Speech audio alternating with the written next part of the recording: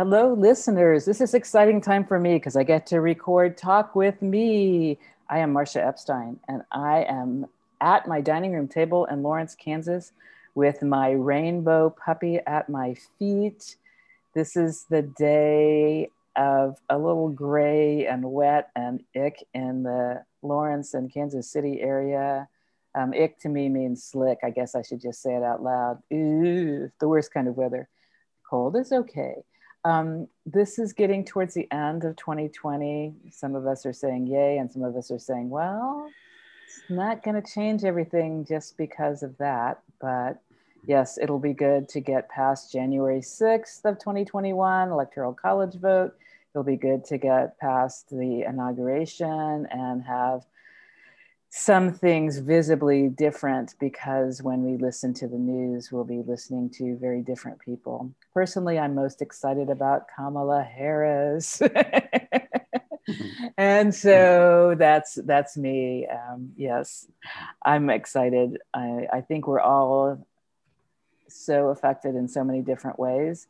And this is a good time for us to keep working hard together and pulling together, listening well, even to people whose thoughts are very different from ours, showing a lot of compassion to ourselves and other people. That's kind of who I am. I'm this social worker with a heart of social justice and more. And I love doing this podcast because I get to bring conversations with artists from lots and lots of different places. And they share with us about their art and about the personal part of their art. What got them doing this thing? What are some things that are important to them in this time and this place? So I'm very excited to, after I don't know how many years of being nudged towards meeting this person, I finally got to meet my guest, who is connected with many people who I know and respect. I'm excited to have this conversation. I'm excited for you listeners to join us at your version of our dining room table. And so I welcome, and here I try to say things properly, I welcome Eoop Esse, who is also known as Shaq Tom, and we'll talk about that. Welcome to Talk with Me. Hello, welcome. Thank you so much for having me to your show. I'm glad to do this. I'm so happy and honored to be with you. Yeah. So tell everybody just a little bit about you, because they're like, okay, so she waited a year, more years, how many years, what? And tell us a little bit about who you are. So who am I? Yeah, that's the big question. Not just what do you do, but who are you? Yeah, who am I? Yeah.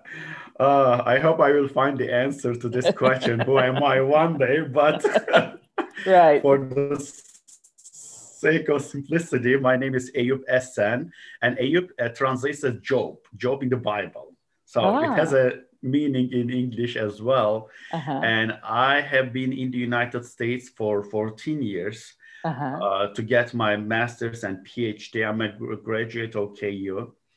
And before that, I was living in Istanbul, Turkey, the country of Turkey, not the gobble gobble country, or gobble gobble country, we can say. Not everyone from Turkey might enjoy saying so, but I just love making that sound. I've been highly involved in different projects, interfaith, intercultural projects, human rights projects in the United States, especially. And I lived in Lawrence, Kansas for 6 years, and about another 6 years in Kansas City and 2 years Ohio. I've been a big fan of Shaquille O'Neal and basketball, NBA, American basketball. So, and I just love, walking, swimming, and listening to music and writing book, poetry, essays, and so on. Yeah. So, okay, you say this, you're a big fan of Shaquille O'Neal. Tell us a little bit about that. How, of all the American basketball players, did Shaquille O'Neal become the one that you are enamored of? I love answering this question. So thank you so much for asking, first of all. I was actually just eighth grader when I watched highlights of NBA games. But initially, I didn't enjoy much. although I just started playing basketball, just started practicing, and I heard about NBA, the highlights didn't excite me until I saw this giant man, Shaquille O'Neal. He is so tall, he is, overweight in a way, but he can run so fast and he can dunk on everyone. I'm like, wow, I want to be like this guy. So I Okay. just, since middle school, I started watching Shaquille O'Neal's all of basketball games. And remember, there is 8 hours difference between Turkey and United States. So Okay. I had to get up at 3 a.m. to watch the exactly 3 a.m. to watch the Shaquille O'Neal's basketball games. Uh-huh. If I didn't wake up at 3 a.m., I thought I am betraying Shaquille O'Neal. Oh. So I just had this love for him. First, honestly, I gave those nicknames to myself. Turkish Shaq, White Shaq, Baby Shaq are different versions of. And he was playing for Los Angeles Lakers back Uh-huh. then, Uh-huh. and I bought all of the jerseys, all any team that he played for: Los Uh-huh. Angeles Lakers, Phoenix Suns, Boston Celtics. He played for Wow. Cleveland. The only jersey that I didn't get was Cleveland because I just didn't really like their colors. Honestly, I'm sorry, but yeah, Shaq has a big kind of place in my heart. Even actually, I just got married this past January, and Oh, congratulations. thank you. And my wife's birthday gift was water painting of Shaquille O'Neal. Yeah, and she did it. She did it. Yeah. So Ah. yeah, I don't honestly feel so attached to different like celebrities except Shaquille O'Neal and Ellen DeGeneres. I don't know. I just love that. Ellen DeGeneres, Shaquille O'Neal. I Okay. think those two especially have a big place in my heart. What about Ellen? What drew you to Ellen DeGeneres? She is so relatable. She is so sincere. Okay. She's so genuine. And I get to know her through actually Twitter. Uh-huh. Twitter, they upload those short videos. I'm Uh-huh. like, who is this lady? She has those like, I don't know if it is green or blue eyes, Uh-huh. looking so good and always making jokes and very personable. Uh, yeah, I don't have very like big story with Ellen as I had with Shaq, but I think I just find her so, yeah, I Interesting. just find her so sincere. Okay. Okay. Yeah. Well, that's good. So you like the very big basketball player and the not so big lesbian comedian. No, I like her, but my story with Shaq, it goes back to for 20 years. Uh-huh. Uh-huh. Yeah, Yeah. that's cool. That's very cool. And you've been in this Midwest. I always wonder how people come from other parts of the world to the Midwest. How did that happen? So I got my master's from University of Cincinnati. And after that, I started applying for PhD programs all around United States. And KU, University of Kansas, was the second best university among the ones that I got admitted. The better one was Arizona State. And KU honestly had lower tuition. Uh-huh. That's why I chose KU. Yeah, it's important. So I didn't know much about Kansas. Yeah, I didn't know much about Kansas City or Kansas in general. That's Mm-hmm. how I ended up here. Mm-hmm. But if I had another choice to live in any state in the US or any city, it will be City and Lawrence. I just love being in Midwest. Interesting. People have been so hospitable. People have been so welcoming. Uh, Really, I had mesmerizing experiences with my American friends Uh-huh. in Midwest, and even I shared some of these positive experiences in my poetry book. Oh, wonderful.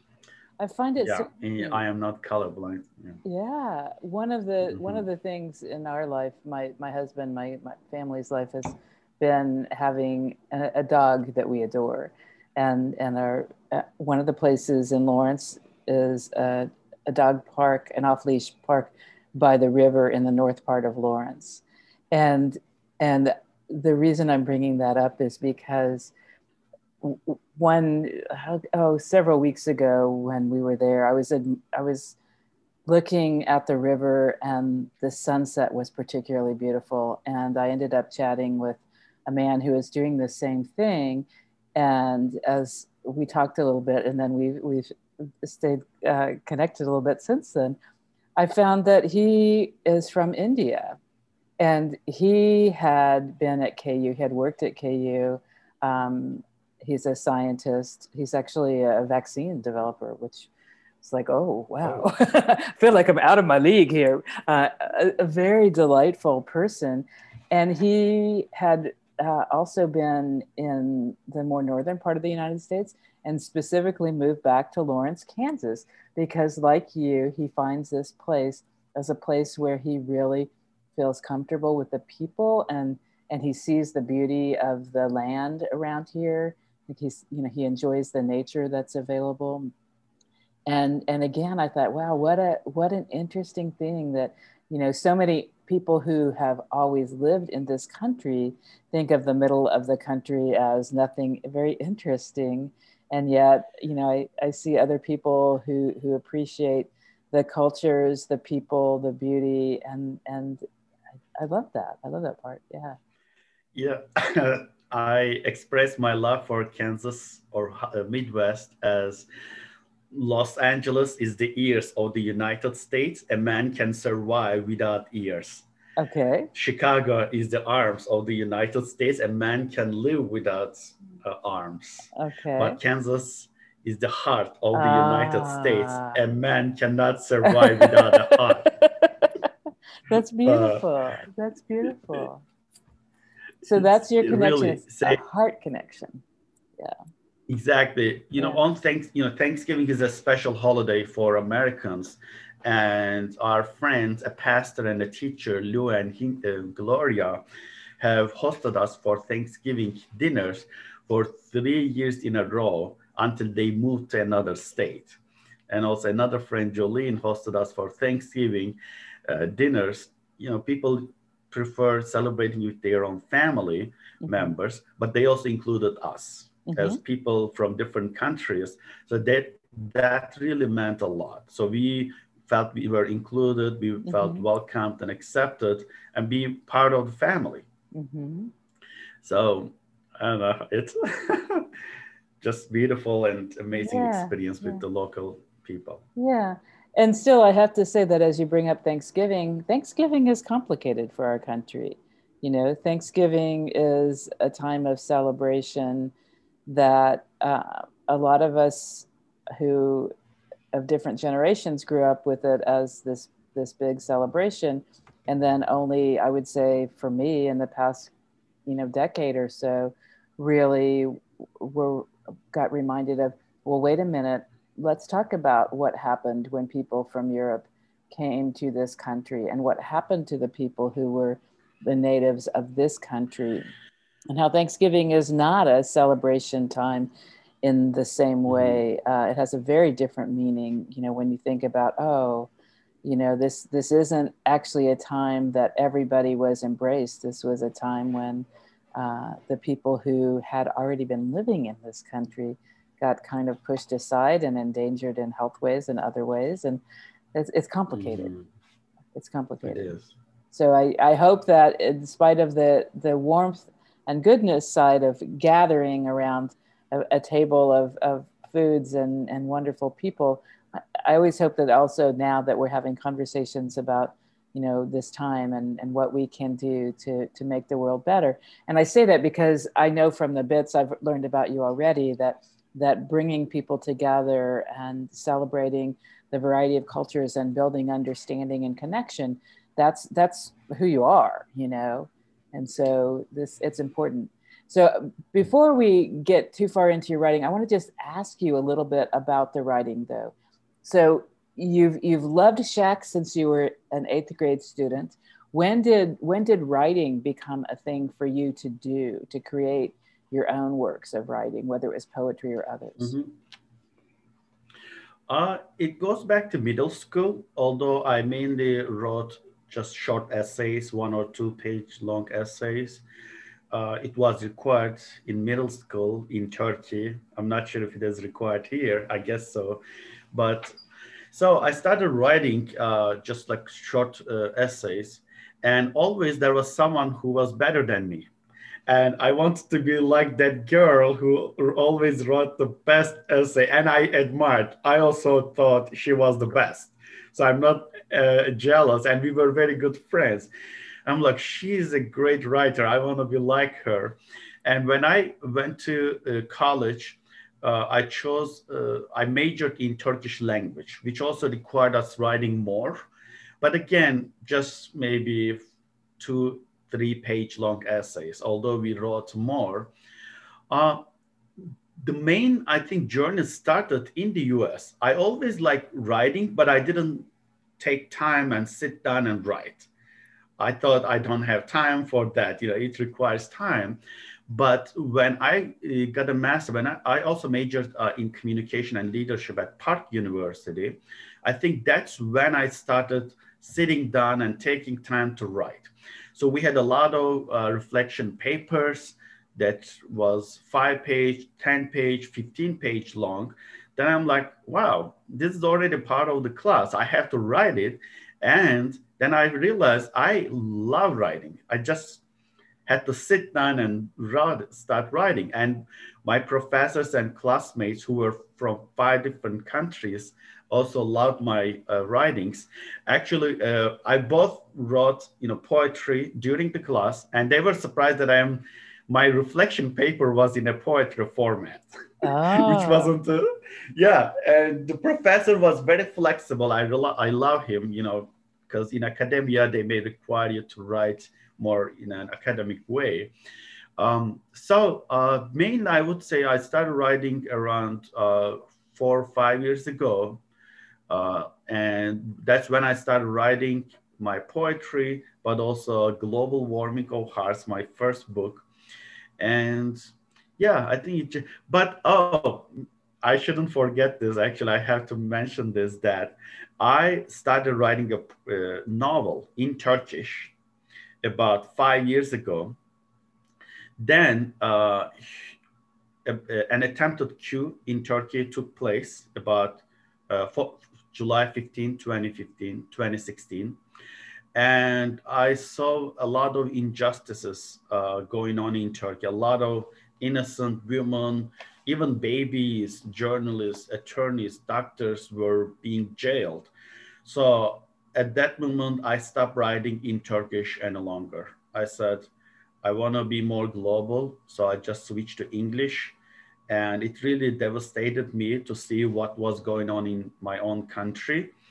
And I said, I don't want to write anything in Turkish anymore, as a novel, especially, which is a very big project.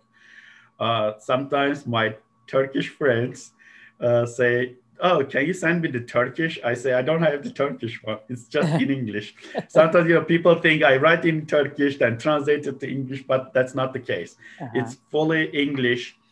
Um, yeah, I think it goes back to, although middle school years, but just very short. But the main part in my life when I started writing poetry and my first book, Global Warming of Hearts, goes back to just like 4 or 5 years ago at Park University. Hmm.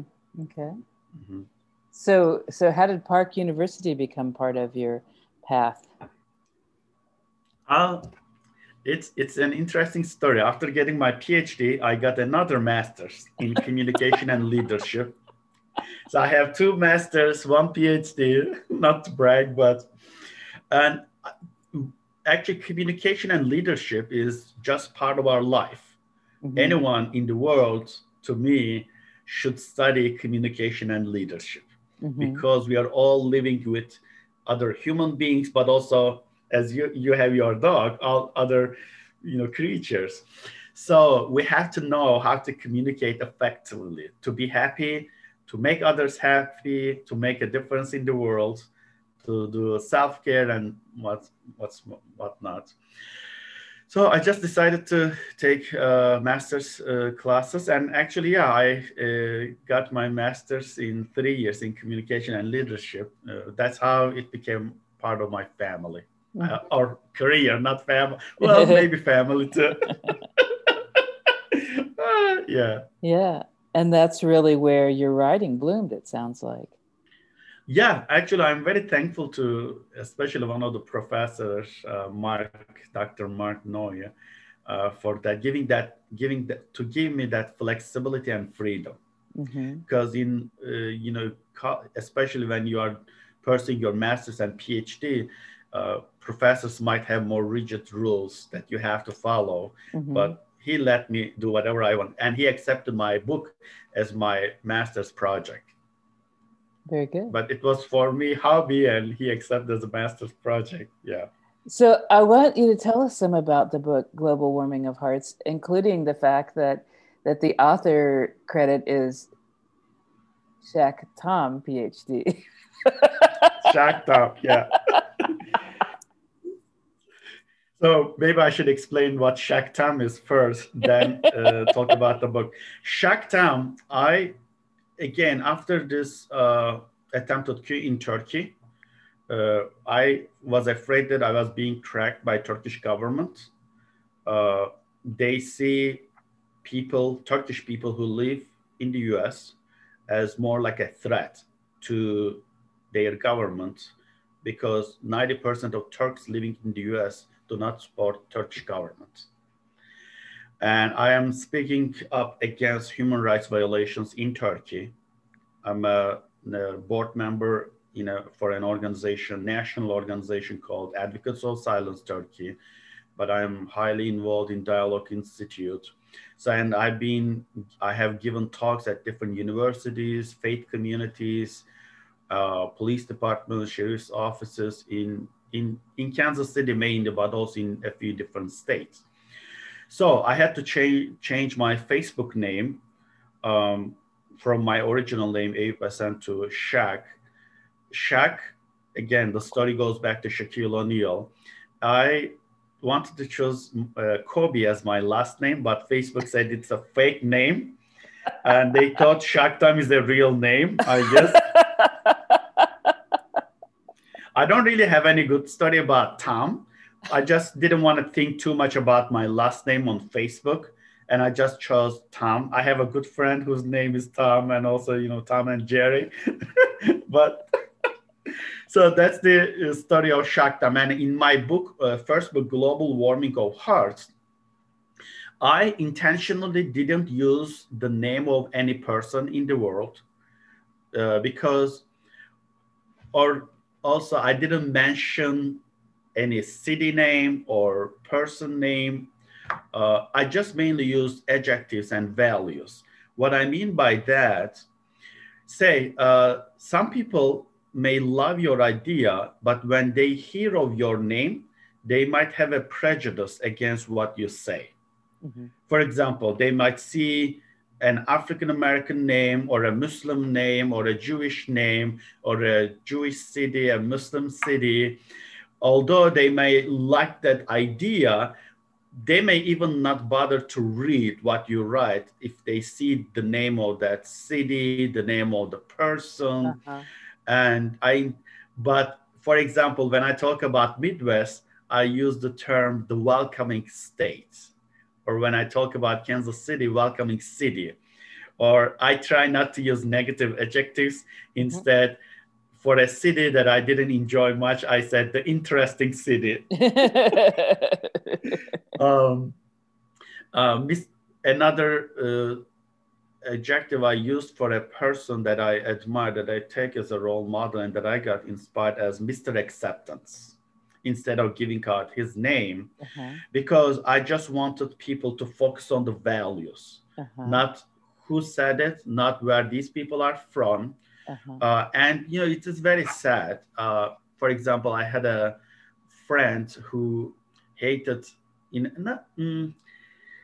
disliked, but to the extent that animosity was there, she just didn't like religious people or spiritual people. And you know, she was having problems with her husband, mainly because they didn't have a baby, because of the health reasons. Mm-hmm. And I had read a kind of an article written by a religious scholar, and I wanted to share it with her. But I thought, if she kind of saw who wrote it, she may not bother to read it. Then Uh-huh. I just copied and pasted in a Word and shared it with her.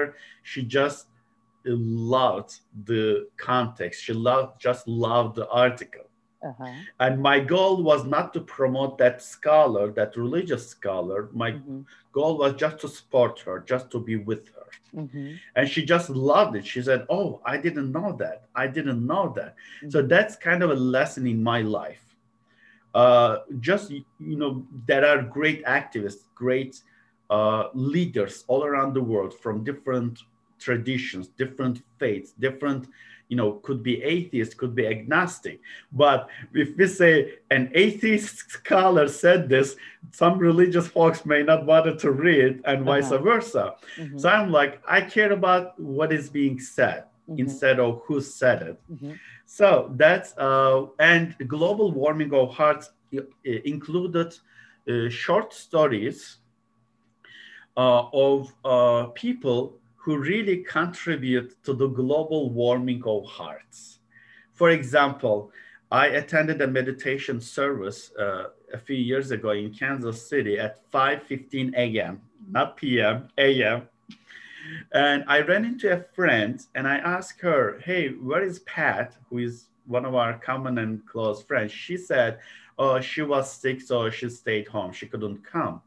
Then I emailed a few of my friends and asked if we can like take maybe soup for her. And this lady emailed me back at 11 a.m. saying that she went to Pat's home and left the soup. She knocked at the door, Pat didn't open, so she just left by the door. I was really mesmerized because I emailed her around 5:30 a.m. and she already woke up and made that soup and took it to Pat's home. Uh-huh. And she's asking me if it is okay just to leave it by the door. Uh-huh. So those kind of incidents really inspire me to write that book. Mm-hmm. And yeah, just one example of a story that might really warm Yeah. the hearts up. Yeah. Yeah. So do Mhm. you have a sense of who's reading your books? Do you have a sense? I don't know what Mhm. information you get about Mhm. the purchases of books. Uh, Like yeah, where they are is what I'm thinking. Not yeah, that you would know their names, but yeah. yeah. I don't have a specific, I guess, Amazon, I sell it on Amazon. Amazon doesn't give that data, but Okay. I have given I had book signing days about especially global warming of hearts Mm-hmm. in different universities Mm-hmm. in Kansas City and different faith communities. Mm-hmm. And also Kansas Authors Club Mm-hmm. hosted me about 2 years ago in Lawrence. Mm-hmm. um, yeah, and also for I Am Not Colorblind, the new poetry book that I have, Mm-hmm. I will have a virtual book talk in St. Joseph, Missouri. Mm-hmm. That will be virtual actually, Okay. and also a church in Kansas City, Overland Park, Okay. Olathe actually. Yeah. Okay. Mhm. So the one that's virtual, then will there be a way for people to find out um, when that is and how they could participate, how they could be in your audience? Yes, I think the easiest way to follow me will be my Facebook page. I am not colorblind is the title, is the name of my Facebook page. I Okay. am not colorblind. Okay. I will create an event there. Okay. The first one will be January 9th in the evening of 5 p.m. and the following one will be January 7th, 11 a.m. in the morning. But I'm gonna post this on my Facebook page, Great. but also my I am not colorblind. I guess that Okay. could be easier for people Okay. to follow. Yeah. And the one that's virtual in Mhm. St. Joe, when is that one? Which is Yeah, the date January again? 9th. Okay, January 9th. Okay. Very good. January 9th should be Saturday. Yeah, Okay. Saturday. Yeah. Okay. Mhm. So we're talking about your writing, but we haven't heard any of your writing. And I welcome Oh. you if there's something that you would like to read from both books as we spend this time together. But where would you like to start to share something so people get that sense of you as a writer? Mhm. Let me start with a poetry poem from my recent book. I am not colorblind. Let's see. I think poets feel like all of these poems are like their babies. So let me see which one I should share. Um, Maybe I should start with Today I Am George Floyd. Is that okay? Of course. Yeah. Yeah, and I have many more to share, but I want to start with this. Today I am George Floyd. My happiness cannot come out of selfishness. If my happiness is individual, it is hypocrisy. After George Floyd's killing, I cannot say my friends are safe. When George's family is crying, I cannot say my family is doing great. When someone is killed, all humanity should grieve. Oh, mom, I think I cannot breathe anymore. But do not take my revenge by anger. Maybe my separation will bring liberation. Maybe it will be a wake up call for humanity. Oh, mom, I still do not hate anyone. You only taught me how to love people. They ask me to hate people. I can breathe in hate, but I can only breathe out peace. You only taught me how to convert hate to love. To those who are ready to invade places, say, you can only conquer hearts. Have you heard of invaded hearts? Never, ever. Peace does not come by coercion. That's beautiful. Thank you. Yeah. Yeah, to me, all of us should grieve when someone is killed unjustly, or killed simply, actually, in any parts of the world. Uh-huh. In any parts of the world. Yeah. Yeah. So this incident really inspired me, or it was very upsetting to see that video footage of George Floyd. I mean, it was hard to watch, but he is a human being. He is the son of a mother. He is the brother of another sibling. He is the friend of many others. Yeah. It's hard to see, even just to watch. I cannot imagine what his family has been going through Mm-hmm. as someone who has no blood relationship with him, just as an ordinary human being. It it just upset me so much. Mm-hmm. And it made news all around the world. I Mm-hmm. was talking to my mom. He asked about George Floyd. I was talking to my friend who lives in France, who lives in Germany. They all ask about George Floyd. Mm-hmm. So but I hope it will be a wake-up call to Mm-hmm. bring justice, to bring equality, Mm-hmm. to yeah. Hmm. And I want to ask you about your own experiences. I think about one of my dear friends lives in Birmingham, England, and his he is Muslim, he is Pakistani, British, and a couple years ago, when he was in the Midwest on a work project, at the end of that time, his wife and children joined so they could do some travels in the United States, and his wife wears a hijab, and Oh. their skin is brown. Mm-hmm. They have British accents, but so when Syed was talking about this travel, I was feeling really concerned. Like you, he's a totally love-filled person. And still, I thought, this country is not welcoming to all. And there's more and more during this 4 years of this current president, there's more open, from my perspective, um, animosity, even violence and verbal abuse. And I was really worried about what it was going to be like for them. And actually for them, um, there wasn't anything. They did more traveling than I could believe in the time that they had, and their experiences were good, and they were appreciative of seeing different parts of the United States.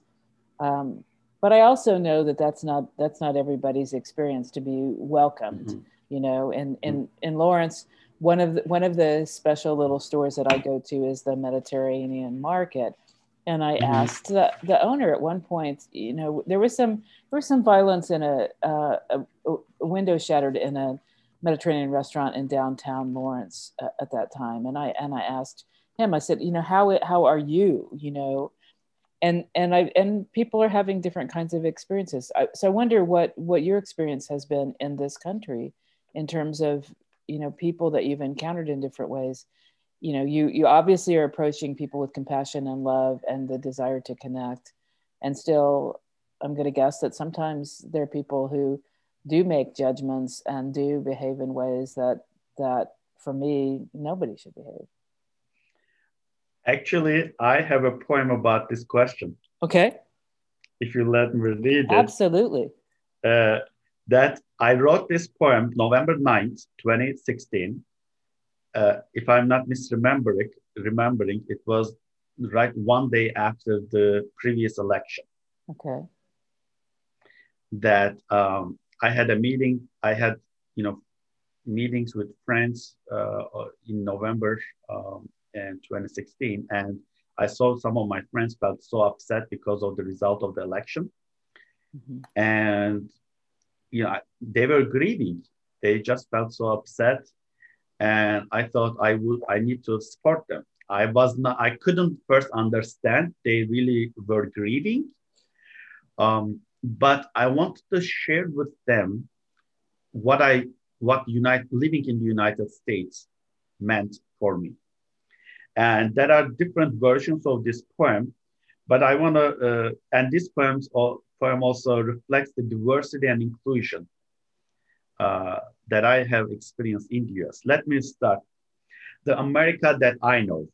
The America that I know is the Jewish professor who invited me to a fast breaking dinner in her home at a time when we were not invited anywhere else.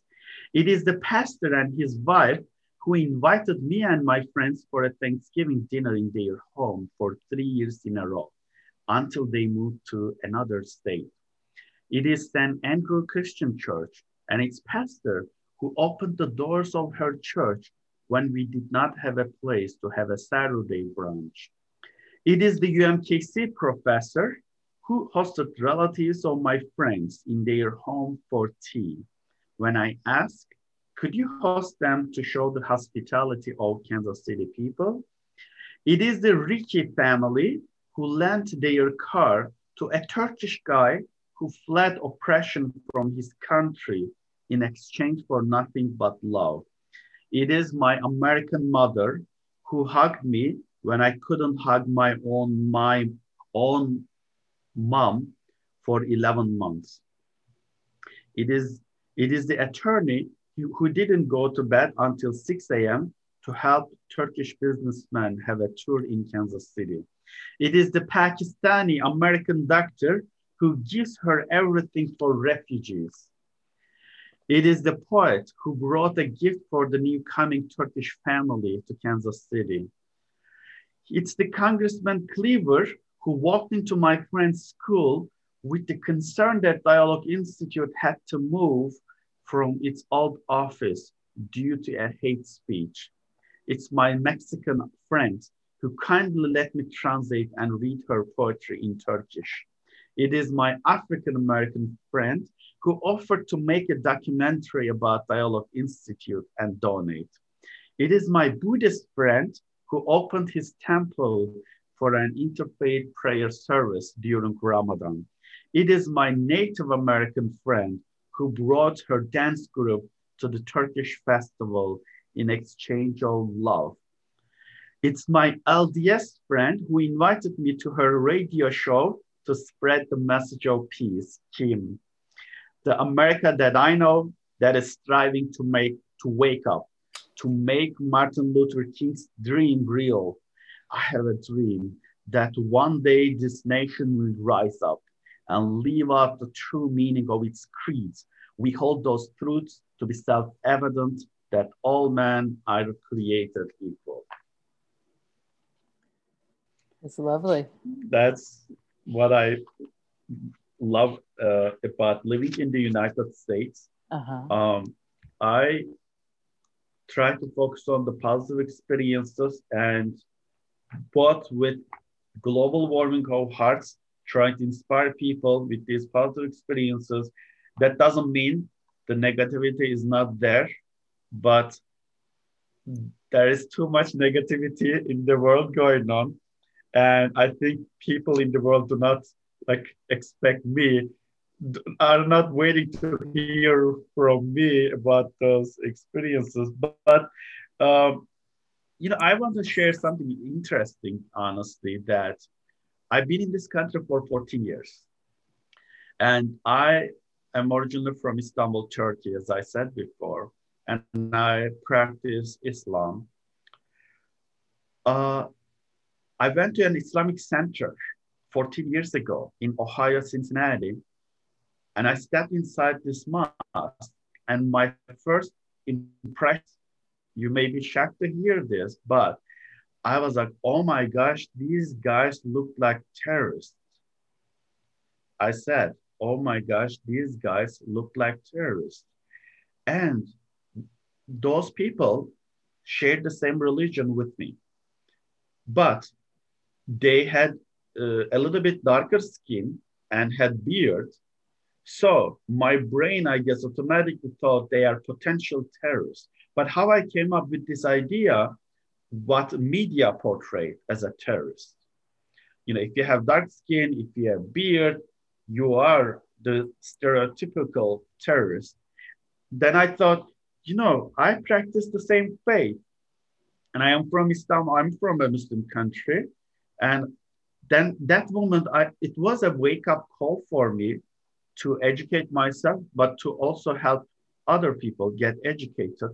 Mm-hmm. Because if I am having this prejudice, or that stereotype mindset as a person, as a Muslim person, for mm-hmm. Others who share the same religion, I said I cannot judge anyone else who does not practice Islam if they have lack of ignorance, if they have ignorance, lack of education, or lack of understanding for those people. So I think that was kind of a wake-up call for me to do more intercultural and interfaith work. So if I'm understanding you, you'd been in the United States long enough that the United States media influence brought that idea to you that people who look a certain way are terrorists, and not that you wanted to have that thought, but you recognize that you have it, which to me that's an important thing for us to reflect on, how powerful those outside images and influences are. I think in a very different realm, but a similar influence. When my older son was very young, one of my closest friends, and so he was around all my friends, just the way that we were. One of my closest friends was a young gay man who was a social worker, and he was planning a commitment ceremony. At that time, it wasn't possible for people of the same gender to marry. Mm-hmm. And Craig and Scott were planning a commitment ceremony, and the Unitarian Fellowship of Lawrence agreed for them to use their space to do that. And Craig had asked me to, in essence, be his best man to stand up for him in the wedding. And my little child, who was about 4 years old, said, boys can't get married. And that kind of broke my heart. It's like, why do you have that information in your head, that only it has to be a man and a woman for them to love each other and get married? That made me sad. And also, like for you, was that wake-up call. It's like, wow, that's not the values he's hearing at home, but somehow that's something that he has picked up. Yeah. It's I mean, that is really that was a really big wake-up call, and I'm happy that I had that call. And you talk about your best man experience. My best man is a woman, as an American Christian woman. And in my wedding, this show is not about my wedding, but the reason I am mentioning is we had 400 people and 200 Americans, 200 Turkish people. So it was both like Muslims, Christians, Buddhists, Jewish, and you would see a police officer, you would see a social worker, you would see a professor, a faith leader, or agnostic or atheist. So it was like a friendship gathering. Wonderful. And we had an MC at our wedding who was a Unity pastor, and my best man was a Christian American lady. This wording best man was the only thing that confused me.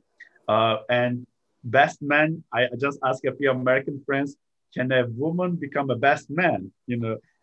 Or is it just for men? They said, no, you can choose a woman. Then I asked that woman, Sherry, hey, can you be and she was surprised and happy.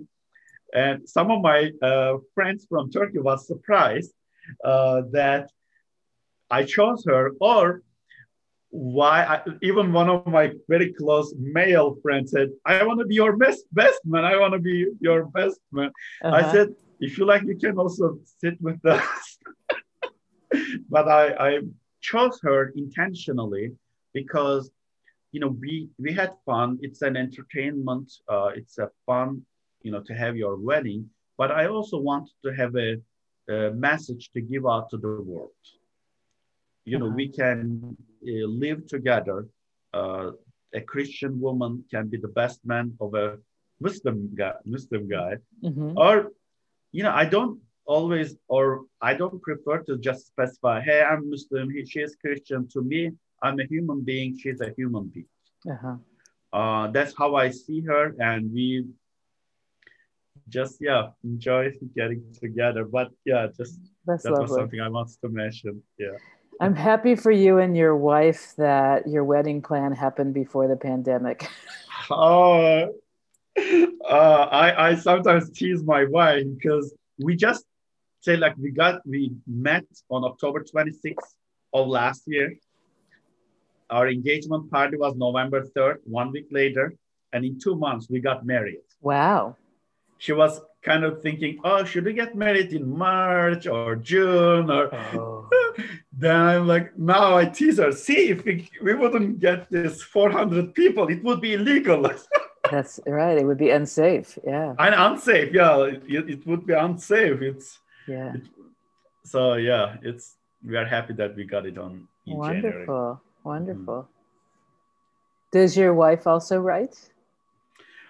She paints, you said. You said you got a watercolor, yeah. She has different artistic skills, actually. She does she does the paintings. She does like 4 or 5 different arts, even that I cannot name.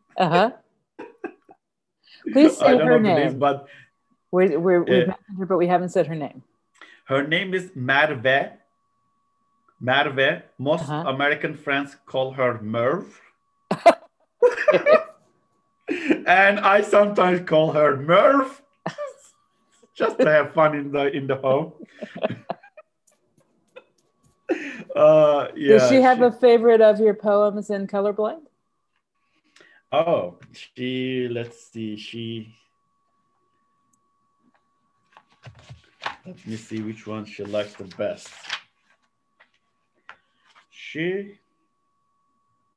Oh, yes, the weather is always nice. Okay.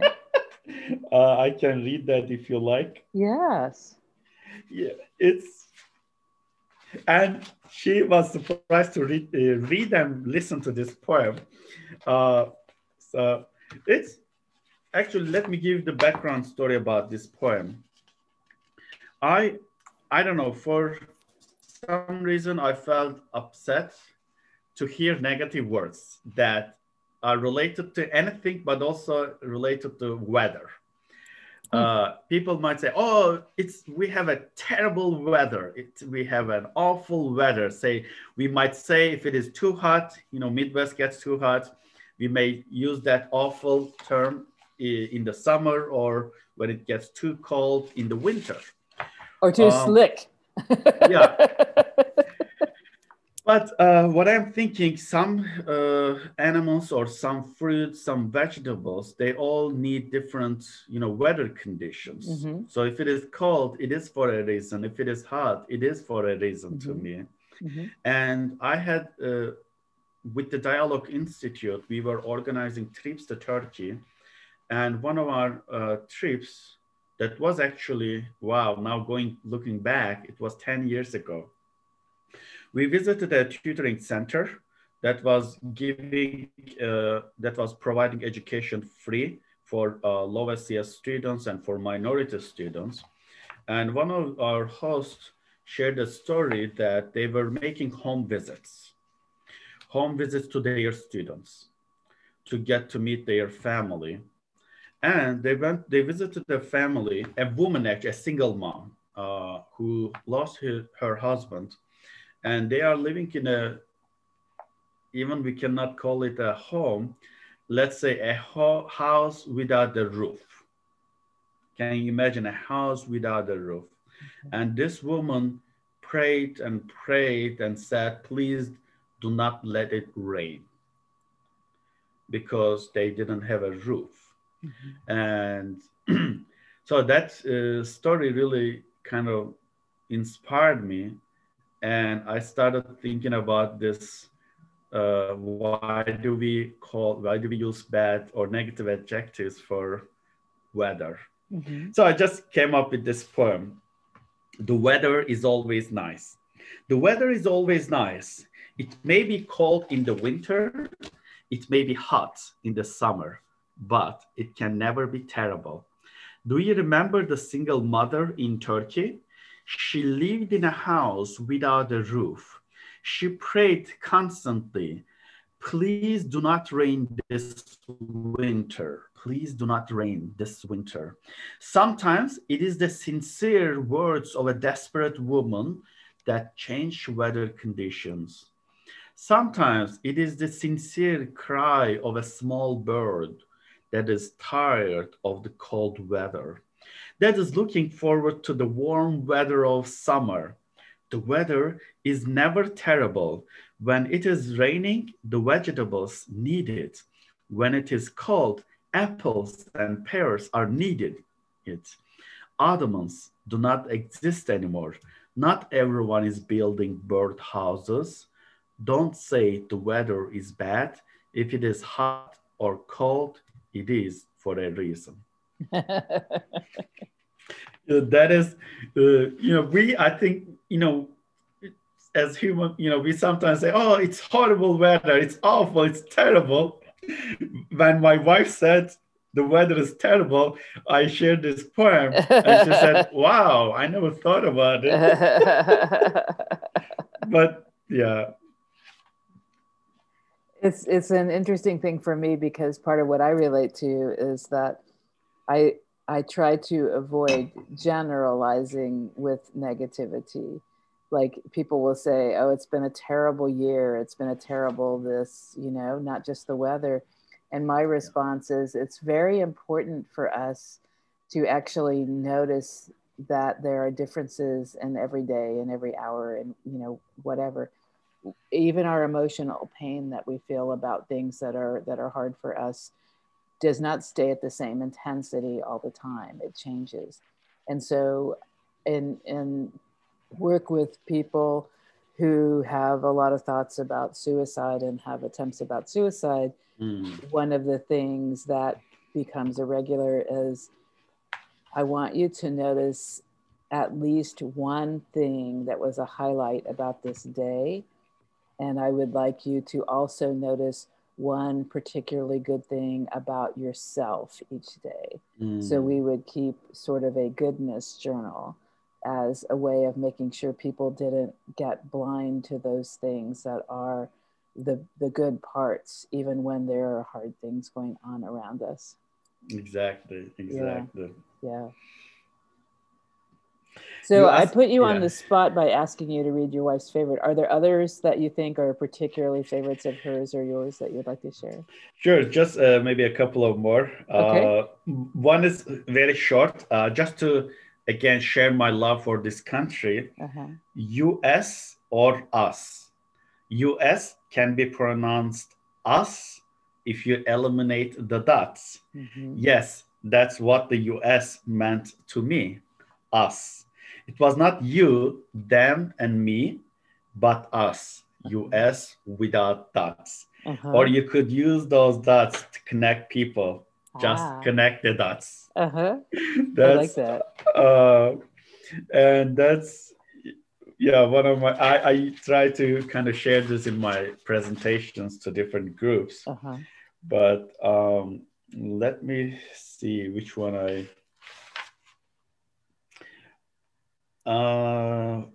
maybe hope and promise. That's, the yes. the hope and promise. And I'm gonna,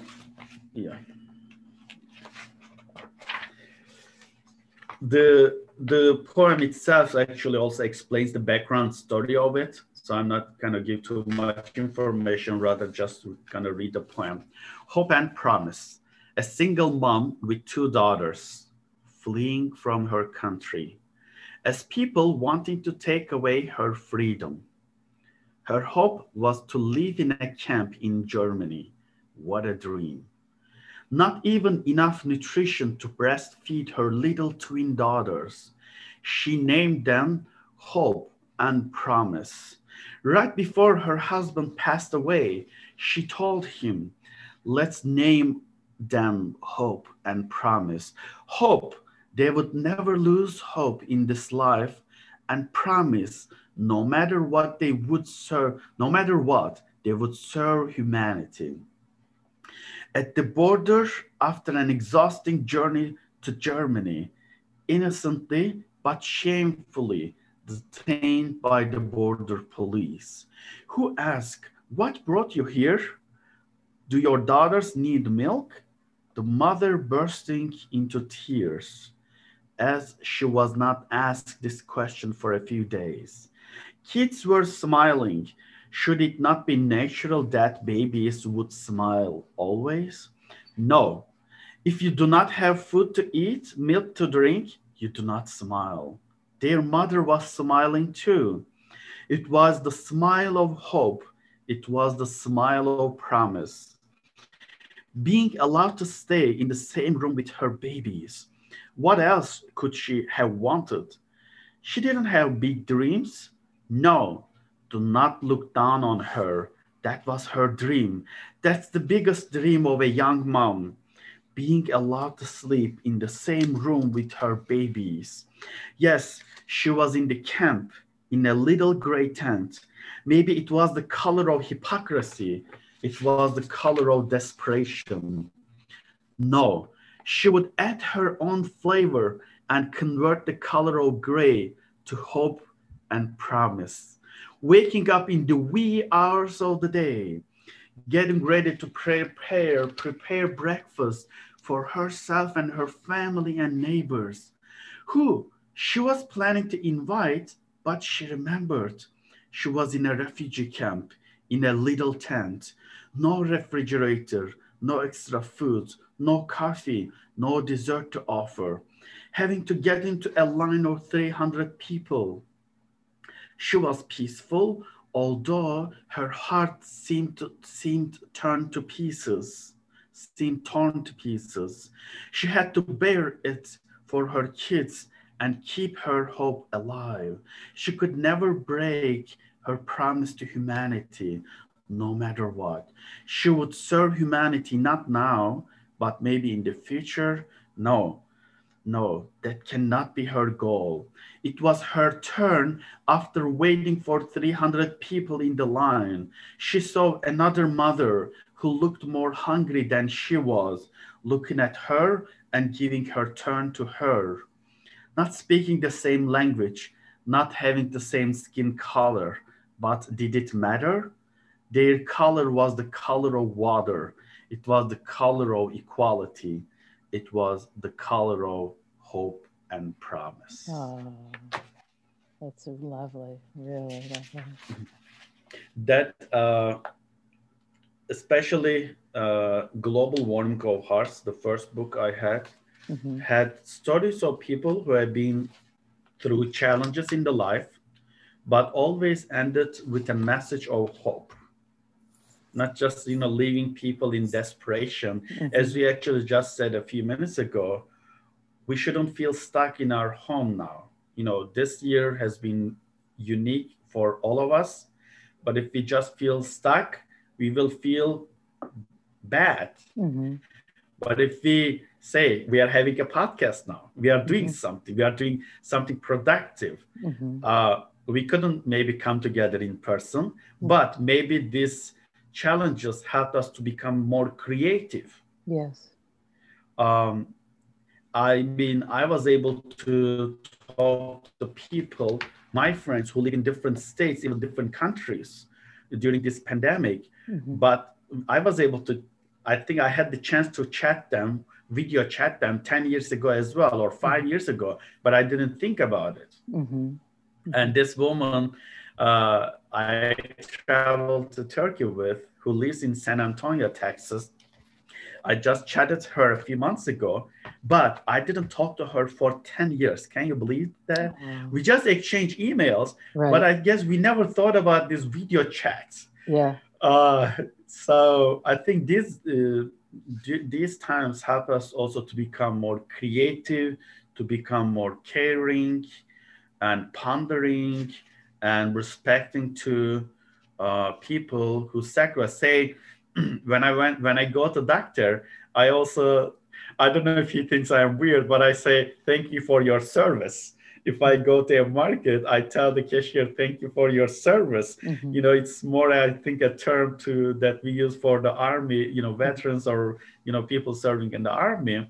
But why not we don't say this expression to a cashier, not a doctor, or whoever has to work during these times.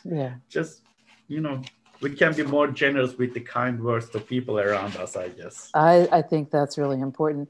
I think that's actually a lovely note for us to end on, that we all have the opportunities to do things, different kinds of things for different ones of us, that bring goodness and positivity and connection to the world. We all have that opportunity to contribute on the positive. And I think sometimes we can, if we don't remember that and find things we can do, we can feel overwhelmed with the challenges, and we can feel so discouraged. And so to me, it's important to look at the things that I do have some control over. And for me, one of those is that piece of bringing some light to some other people. I'm one of those people who has conversations with people in the grocery or whatever, and I am sometimes gifted with amazing stories, and also smiles on people's faces. I'm not pushy about it. It's not like you have to talk to me, but one of my favorites is I think I'll always remember standing in the grocery where there is this selection of tortillas. And I asked the gentleman who's obviously looking and trying to decide, I said, have you ever tried the ones that they bake here? Because they are especially good. And that ended up being about a 10-minute conversation because, as he said, his first wife made the best tortillas that anybody has ever made. And he Oh, told me about his wife. And sadly, she had died of cancer. oh, And still the connection around tortillas at the grocery let him tell me about his beloved wife. And that was much happiness. And I think we have that opportunity to slow down and smile at people and greet them and let them say no. I'm not saying demand a smile from somebody. That isn't right. appropriate. But we can smile at somebody and offer a greeting. And if they respond, we have the opportunity to really listen. We have, some people have time that they can, you're involved in a lot of volunteer efforts, to bring people together across cultures and faiths. Some people can do parts of that. There are things that we can all do. And Exactly. some people have financial ability to contribute to causes that benefit others. And overall, I keep thinking there are always things that we can each do and Exactly. feel good because we are enhancing other people's lives. That, yeah. You reminded me of an experience, if you don't mind, that I want to share. A few years ago, we in Kansas City drove around Kansas City and shared food with the people living in the streets, and also tea, some kind of quesadilla kind of food and Mm-hmm. tea. And but our goal was not just to give the food and leave. More took time and at least 30 minutes of conversation if they Mm-hmm. if they felt comfortable to talk to us. Mm-hmm. So I remember this man standing outside World Market in Kansas City. We said we have some quesadilla and tea, we would like to share, would you mind accepting? And he was very happy. And I was with a few undergrad students and we started chatting. He showed his phone. uh, he had a cracked screen. He said, I have a phone, but nobody calls me, and I don't Oh, have anyone to call. And this guy was a veteran in the army, in the U.S. Army. So and he said he is having one of his best days in the life. oh, And I couldn't imagine. I mean, it deeply affected me. I'm a foreigner. I'm an immigrant, and this issue about refugees is controversial in a way. Some people say yes to refugees, some people say no to refugees. But my point is, I understand to a certain extent why people might be against refugees, but let's care about American refugees living in the bright streets of the United States. If you don't care about a foreign person, foreign refugee, let's care about our own American refugees mm-hmm. living in the bright streets in the US. Mm-hmm. And homeless man on the plaza sounds very oxymoron to me. Mm-hmm. Plaza is the richest area, and you have homeless people there. Mm-hmm. This sounds really oxymoron to me. So, for people who are against refugees, I'm not saying I'm against you, but please let's care about the American refugees living in the United States. Yeah. Good. Well, I want to thank you so much for sharing this time with us. And Thank I, you so much. yes, and so I want people to know there in the podcast upload area. When you found the podcast to listen to, you will also see the email address so that you can be in contact. You will see the Facebook page for I am not colorblind to be able to follow. If perhaps you have the resource and would like to buy the book, to hear different parts of it from video, with things that are coming up, with presentations. I want people to feel that connection and to really think about things that we said. And to me, one of those things is for people to think about how you, as a Turkish person in this country, somehow picked up media messages about terrorists, what they look like. And that reminder that we really need to be talking to people. We need to be able to realize some of the things that we have picked up at different points in our life that are not truths, and to be able to open our hearts to everybody. So, Shek Tam, also known as Ayub Essen, the given name, thank you so much. And listeners, thank you so much for joining us. And we hope, Thank you.